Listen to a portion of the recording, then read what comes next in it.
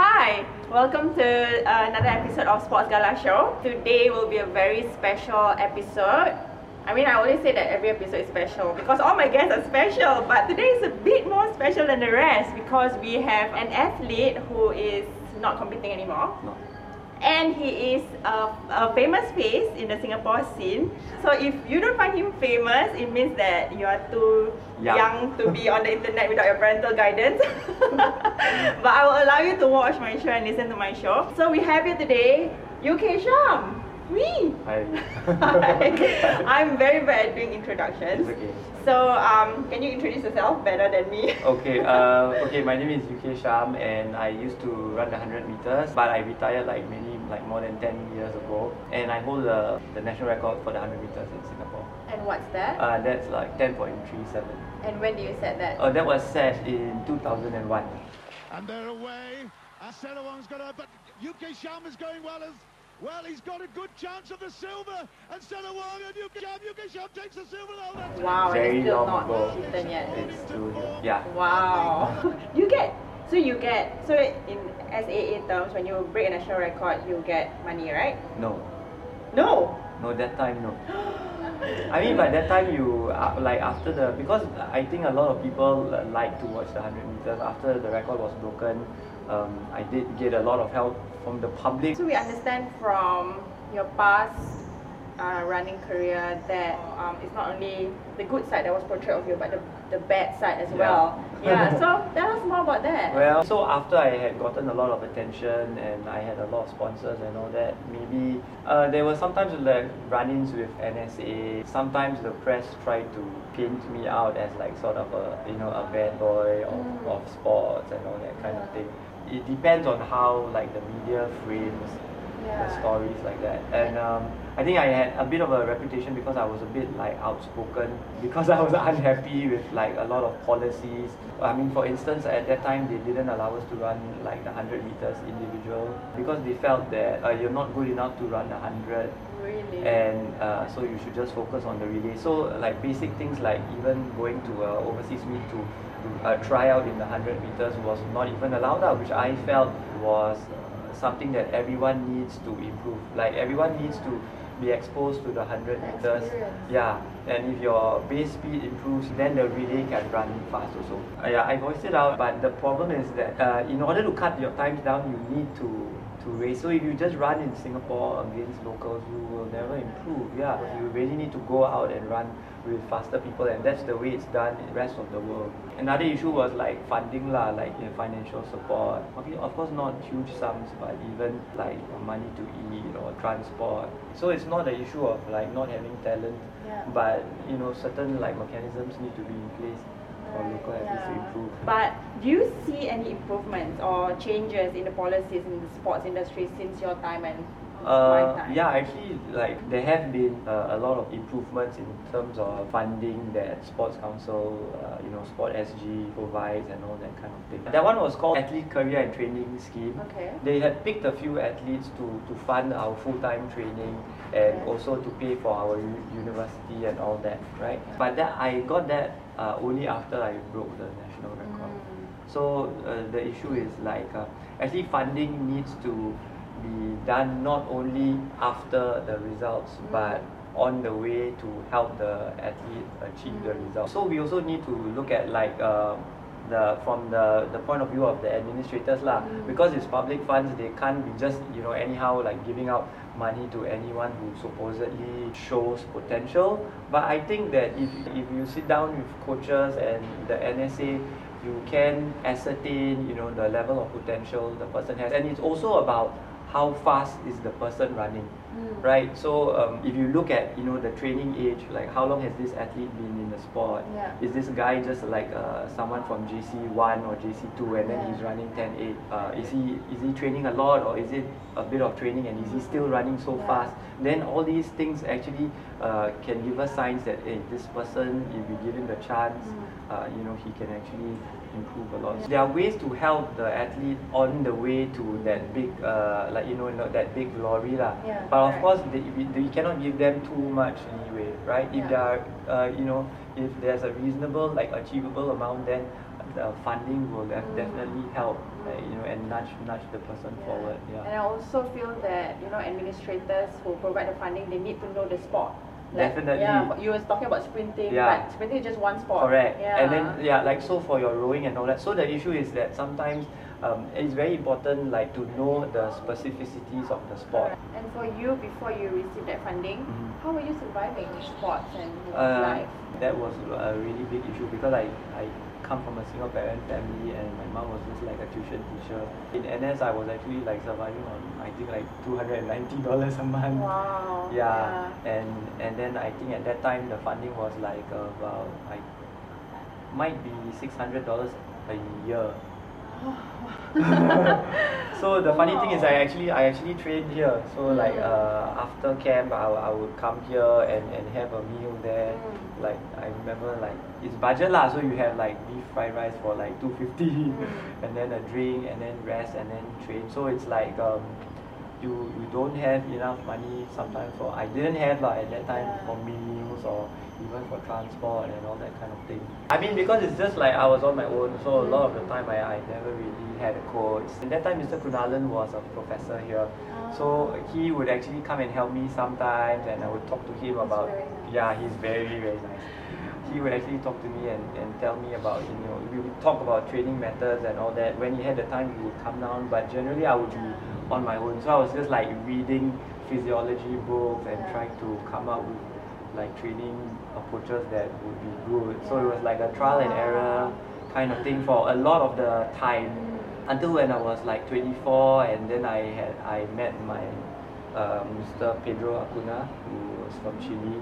When I talked to him I realized that wow, he knows so much like technical knowledge, and then I like begged him to train me, and then when he saw that I was like so lost, and then he agreed lah. And then for the first time in like many years I had like a structured program, and then my training like my time started like improving, and then eventually I broke the national record. I see. Yeah. Do you think from you appearing in the media, because of all this funding, you're trying to get your own funding and then support from the community, do you think it has paved the way for athletes now? I don't know because I think I was like from really long ago, and I think a lot of it also depends on the realities of who you are and what kind of family you're born into, right? So like I mean because I didn't come from a wealthy family, I think that actually like that also meant that I was so dependent on like funding. Not I probably could have like like gone to America and all that kind of thing. I was just having a conversation with a friend previously who we were saying that actually a lot of athletes kind of need wealthy parents. You do. Yeah, it is important, but like people like us, we don't come from rich families, but we managed to create history in a positive way. Yeah, so I guess there is hope, for athletes, aspiring athletes in Singapore. Definitely there is hope, but like we also must be willing to like, I think you need like undying attention to your sport, to the obsession. To the extent of being like obsessed and really wanting to do it lah. But then also we are also pulled away by a lot of realities, right? Like do we have a career pathway after our sports? So that's the other thing that I want to talk to you about. How was that? How was that transition? I stopped because I had put so many years of my studies and all on hold, and like at that time being in the system was like it was very difficult because it was very political and it was a very frustrating kind of thing. So like there seemed to be so many impediments, and I wasted like 3 or 4 years of my life, like skipping years of university, and even like after A levels, skipping a year so that I could go for my first SEA Games. And I couldn't be selfish anymore. I needed to go out and actually work and provide for my family. Wow. Certain incidences in my career made me realize that at the end of the day, everything could be lost if you didn't have your degree. Like no matter what you had done, no matter what you had done for the sport, all that may count for nothing if you don't have anything to fall back on. If the community was more supportive, you had the funding, you had work waiting for you, would that change your career, your athletic career? I really think like I could have I think I could have achieved like a lot more than what I did if like things were not so. You think? I always look back and I'm sad and I wonder what I could have done if it was a bit more like plain sailing. I think it's just like a lot of politics in my sport at that time. Now I think, but we do hear about politics in your sport currently as well. Now, now you still have it, but I think now, now it's true. Now it's still there. I'm not saying bad about your sports, but it's out there. Yeah, it's there. Yeah. It's a reality, lah. I mean, but now I think the funny thing is now like maybe they've gone to the other extreme where like there are a lot of opportunities for athletes. Yeah. Now. Sure. So it's another set of problems. Like correct, yeah. That time there was no support. Now I think there is quite a bit of support, but other like infighting and all that kind of. You were saying that you didn't go to America Yeah. because you wanted to stay at home because your mom's alone at home. Yeah. So let's say if someone now, an athlete now, Yeah. has an opportunity to go overseas but facing the same problems, what would you tell them? Wow. So if I met someone, that's in my shoes now, then I would really tell them, if you want to take that next step to become like Asian class or world class, you have to go away. You can't run and do sprint repetitions on your own in Singapore and running local meets and winning all the time. That's not how you improve. So it's not an issue of. It's not that I'm like putting down the local system, but it's also like it's true. it's also the people that you train with, and also the system that you're in. So like if you go to a NCAA school, like UCLA or Texas or wherever, they churn out Olympians for like the past 20-30 years.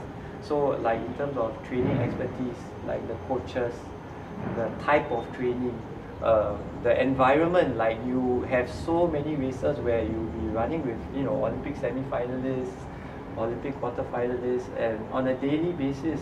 That is already something that we don't have here.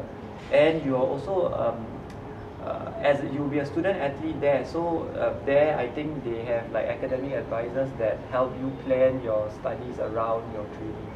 So what are you doing now? Now I teach philosophy at junior college. Yeah. People tell you that you don't look like a philosophy teacher. Yeah. So I'm trying to find out what is the look of a philosophy teacher. No, I think most people assume that sports people will become PE teachers. Yeah. So Do you enjoy it though? Yeah, I enjoy it because I did my degree was in philosophy. So that's really quite fun. Yeah. So does it make you a wise person learning philosophy? Wise, I think sometimes I overthink things, but yeah, it's made me like reflect on life and why things are the way they are. Yeah. Are you doing any other sports now? No, now I just like exercise so that I don't get too fat. Do you run? Do sprinters actually like to run? Sprinters just sprint lah. They're all very they don't like long distance running. Yeah. So I still do a bit of like sprinting and a bit of weights, but of course just like for fun and like easy, like play around kind of. Yeah. Okay, so you have to talk about your book. Mm-hmm. Yeah. Okay. So you have a book coming up. Yeah. Actually, so when I was running, I had been approached to like a lot of people wanted to write like the story of my career. But at that time, I think I was like too caught up in like trying to juggle so many things. Yeah. And then of course now it's a bit late, but I just look back and then I feel that it's important for people like to know my story, not because like what I achieved is great, like definitely not, but because like maybe like all of us can learn from learn from the past. Also like like not make the same mistakes, and also at the same time like be optimistic and thankful that things have improved in some ways. Yes. Like sometimes when I meet some of like the current athletes, they do like sort of complain, but and then I'm thinking like, wow. Yeah. I mean, you don't want to be like this old uncle and say, oh, in my time. But you are. Yeah, exactly right. Just like how our parents say, you guys are nowadays. A lot of things have been refined. So I think in Sport Energy they have like refined a lot of the schemes and all that. So there are a lot of things that are more conducive. But like I think in like local universities, for instance, that area I think can afford to do better. Like Education system. yeah, like track, yeah, right? because that I think once a lot of our athletes go to the local universities, then and those are the years where you need to be training harder. Correct. Right. Yes. So do we have mechanisms in our local universities to allow for athletes to train really, really hard, right? So my book tries to talk about these things like very, very objectively. Yeah. The writer is Kenneth Cook. He was a track and field athlete, a 400-meter runner, and like the track captain of some of the CA. So he tries to write a very balanced, like looking at the issue from both sides of the coin. So I hope like it makes people think about issues that face our local sporting landscape, and you know, And behind the scenes.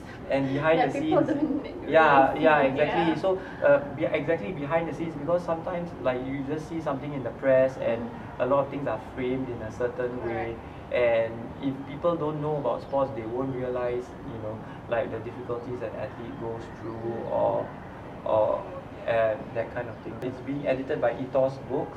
It's just really it's a human interest story that revolves around No, but sports. I think, other athletes, those foreign athletes, biographies, Yeah. there's a lot to learn from sports, a lot to Yeah. learn from an athlete's Yeah, life. yeah. The amount of money that I get from my sales, like I will be giving it to underprivileged like sports kids. Last question of the day, we're going to wrap up our conversation. Do you have any advice for aspiring athletes out there, current athletes, anyone? Wow. Okay. I think that like if you love the sport, no matter what sport you're in, you should just go out all out and do it. Like follow your passion, because like you're only young once, and like there's a window, right? And you need to grab like that window of opportunity. Thank you so much for sharing your stories. And for me, as an athlete, I would like to personally thank you for paving the way for us. I mean, from what you do, from your stories, from all your newspaper articles. I know it was hard for you, like whatever I've been through as well. Being in the media because of the funding thing. Yeah, no one knows how hard it is. Exactly. Only we know. Yeah. But sometimes we don't know how much we're doing now will actually help the future. Yeah, athletes. I hope that like things get better. Yeah, Things I have hope that gotten too. things have gotten better, but I think they definitely yeah. have. Like, So that's why I feel also that like we must be careful not to. We also have always like blaming, yeah, right? we always Government, we have a culture of complaining where we are just blaming, and we feel that it's our right, and we are slamming like the policies even though they are really good. So we have a lot to be fortunate about, like, and happy about also. Yeah, I feel that if we want to help the athletes or the sporting community, we come forward and help instead of complaining behind the computer screens. Like if they have a match going on, come down and support. Yeah, right? exactly. So on the behalf of the current athletes, thank you. Thanks for thank you for sharing your me. stories. Thank you for writing this book. I will definitely help to share it around. Yeah, please do. Yeah. Yeah, I feel a bit embarrassed because it's like, well, I'm not like trying to blow my own trumpet or something. It's just to get your story out there. I think Singapore stories in general have value. I think people need to know the truth as well. Yeah. Yeah, because from the truth, ideas will develop, opinions will develop, and then that's how people improve. It's good to hear like both sides of the story and just like learn from the past. Yeah. Alright, thank you for your time here. Okay. Thank you so much, and thank you guys for watching. Bye.